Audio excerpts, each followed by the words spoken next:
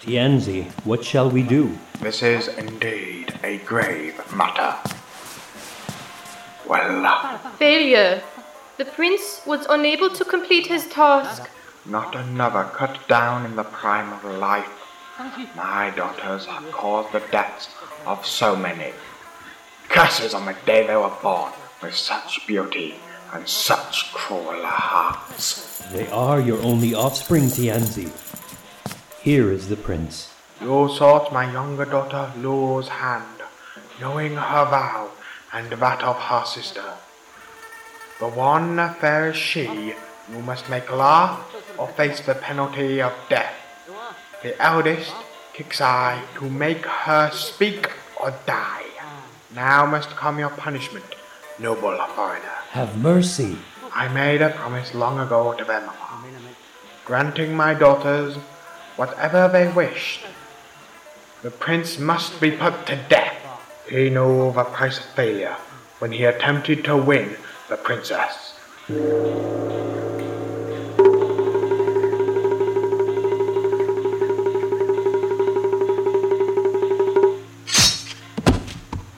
Ah, it is done. But how many more before this is ended? Broken Sea Audio Productions presents Maudlin Series 2, Episode 7, The Silent Princess.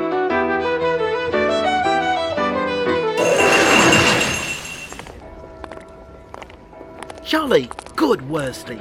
Highest marks. Yes, although... This won't last long, you pathetic little swine. Oh, quite refined, Colchester. How long did it take you to come up with that one?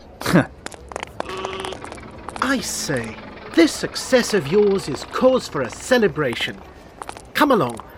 We'll go to the Eagle and Child. Pity Westbrook isn't here. Can you believe it? He's actually in his room studying. By Jove, really?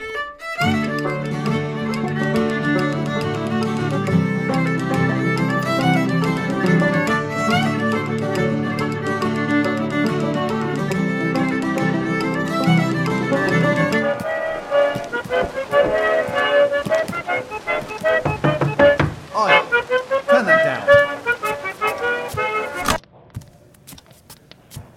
Oh, so sorry. You were dancing with yourself. Tut tut. Nonsense. There isn't a law against that. Anything to avoid studying.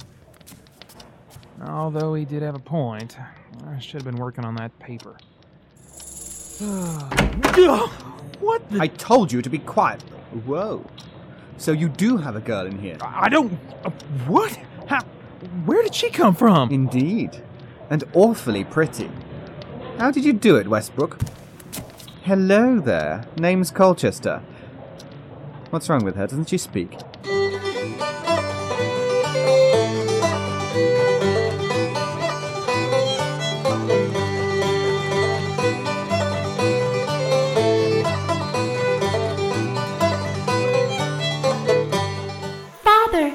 Father!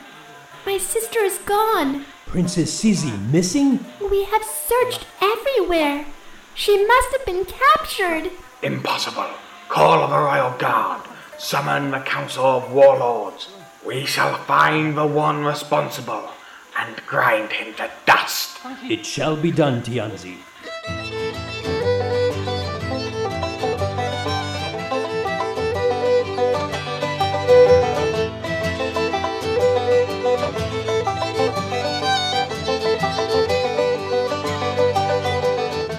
Lovely gown. Is there a geisha show somewhere about? What is geisha? I am the most honorable Princess Lu of China. I demand to be taken to my sister straight away. Sister? Would she be wearing a costume as well? She is garbed in the royal robes. I see. Well, I haven't noticed anyone of that description. Sorry. Why do they allow animals in here? I don't know what it's like where you come from, but Miss Cuddlykins is not an animal. I mean, she's my dog. You can't really be against my dog, can you?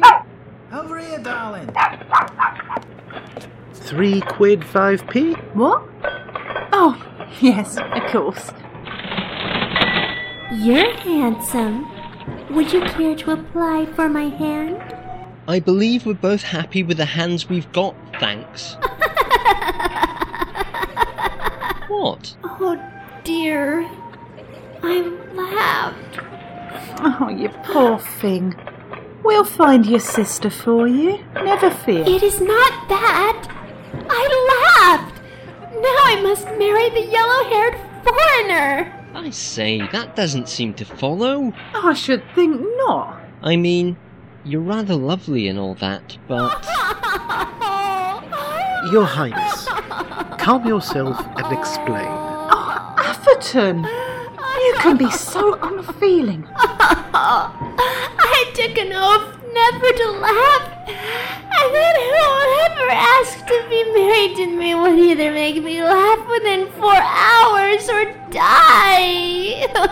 Good thing I'm such an amusing fellow. Indeed. I don't understand. That only applies to someone who wants to marry you. I never dreamed someone wouldn't. Now I'm disgraced. The one time I actually succeed in amusing someone... You're amusing, Worsley. Not always intentionally, of course. Why don't we have a look for her sister? Perhaps she isn't quite so odd and we'll be able to work this out.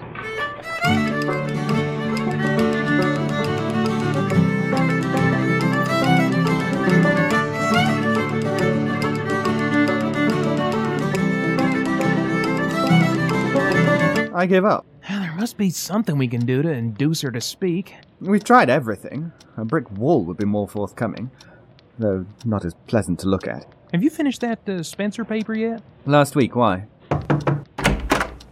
Oh, Cece! You're safe! Cece, the most terrible thing has happened. A man made me laugh. Whatever you do, keep strong and do not speak. She doesn't talk?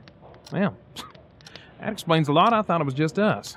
Then you are both doomed unless you can persuade her to speak in the next hour. Pardon? It is the law. Do not worry. I hear beheading from a sharp sword is swift and painless. Painless? What is happening to me? She's fading! Ah! I will return to pass judgment on you both. The princesses are gone. She was joking regarding the sword bit. I don't think she was. But I can't die.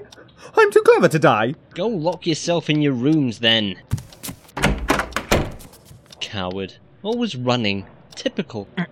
What? We should arm ourselves. If she returns with an army of Chinese warriors... Don't even think it.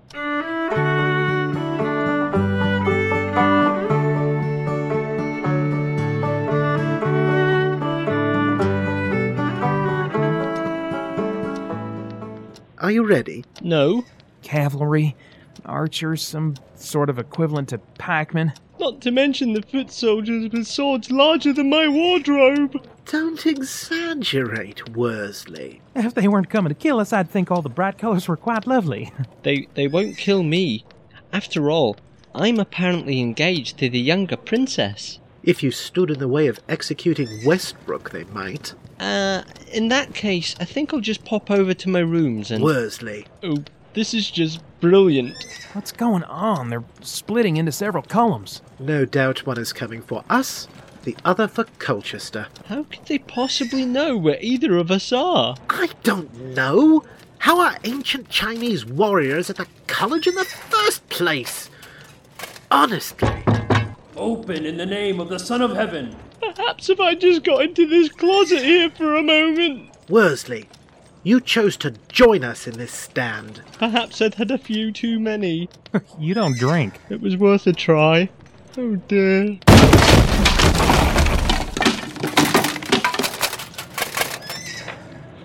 You have been sentenced to death for your failure to hold discourse with the Princess Cece within the allotted 2 hours.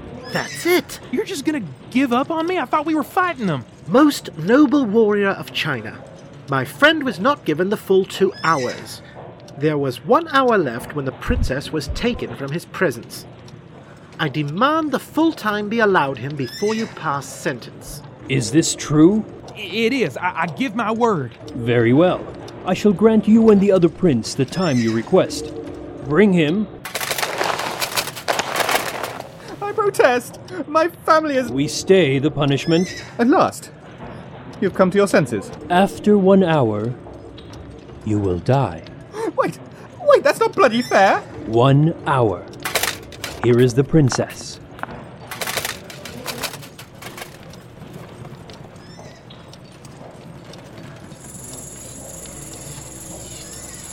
So, nice weather lately, isn't it, Princess? Nice weather. My life is on the line. Mine isn't. Gentlemen, we must work together. Now that you wasted half an hour... It wasn't wasted. And if this timepiece is correct, it was hardly. I say we torture her until she speaks. Well, let me think. No. But they'll kill us. I have a suspicion they would in any case if you put her to any harm. This reminds me of a girl I knew back on the ranch. She was the daughter of the grocer. Pretty little thing. So shy I could never get her to say a word to me. How did you manage it then? I didn't.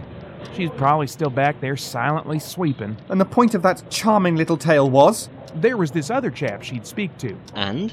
Once upon a time, there was... A bloody American using precious time for his intolerable tales when he should be trying to save my life. Our lives. Just hear me out. Once upon a time, there was a rich princess that everyone wanted to marry. She had 3 suitors.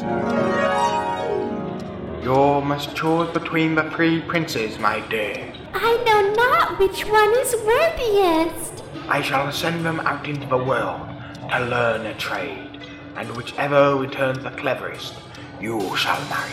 That sounds a very fine idea, Father.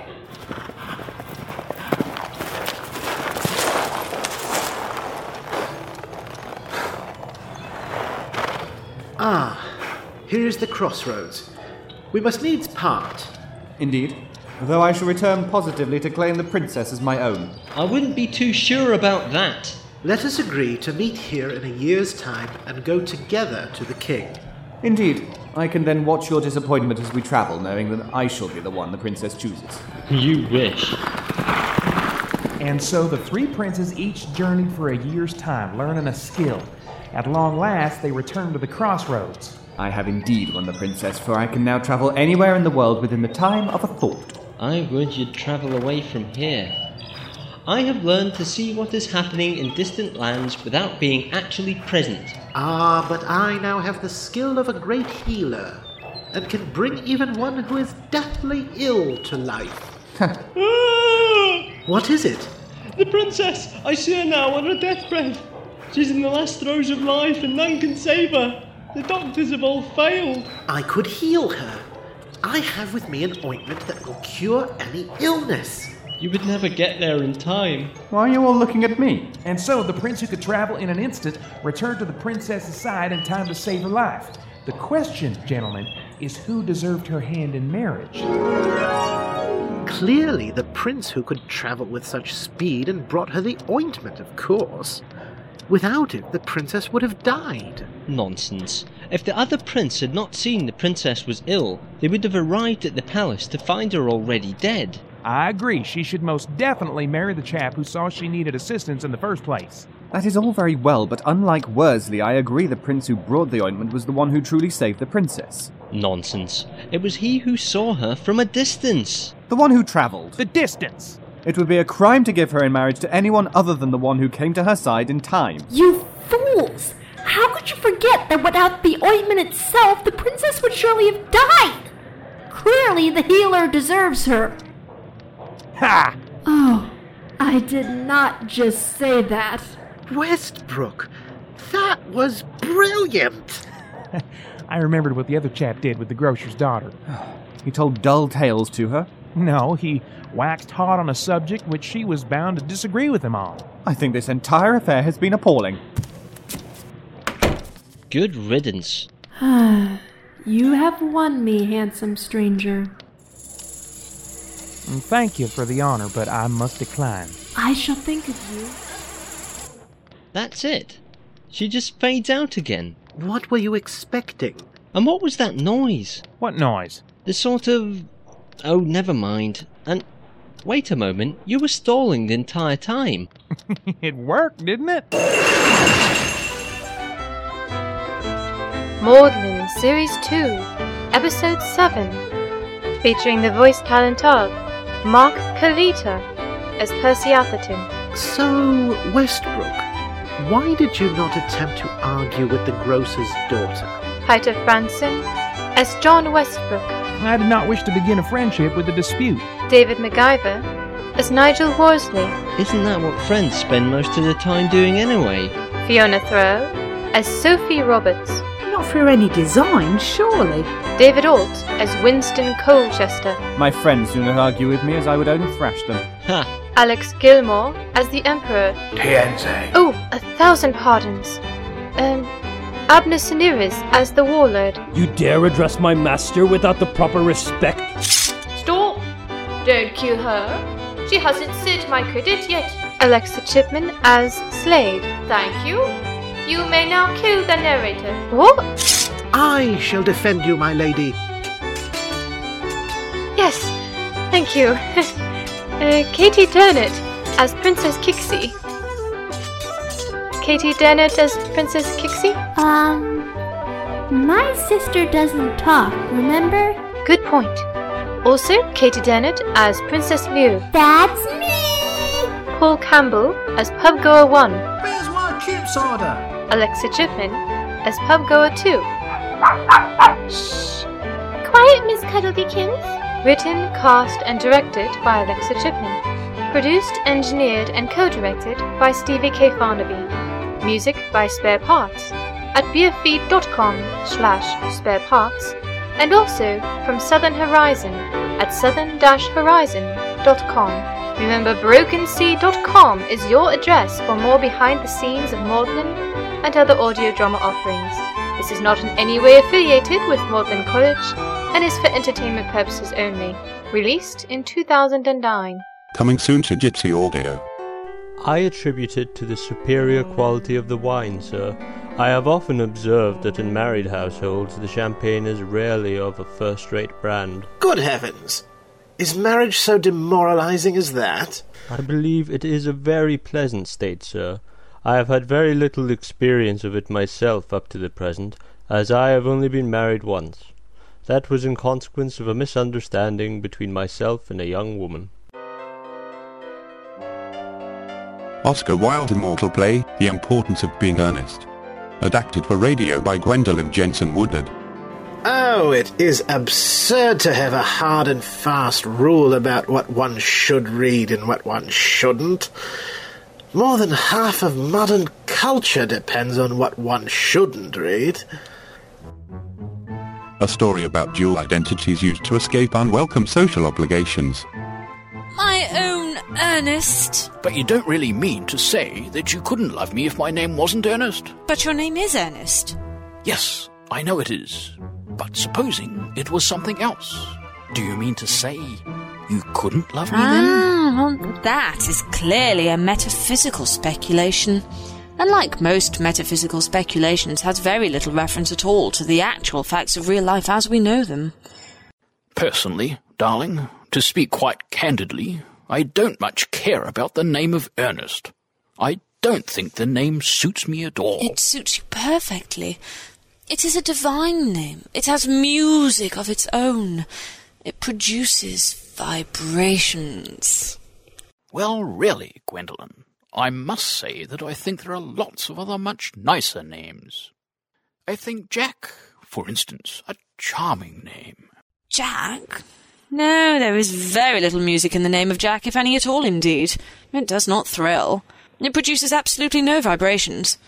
I have known several Jacks, and they all, without exception, were more than usually plain. Besides, Jack is a notorious domesticity for John, and I pity any woman who is married to a man called John. She would probably never be allowed to know the entrancing pleasure of a single moment's solitude. The only really safe name is Ernest. Visit www.jitsyaudio.org.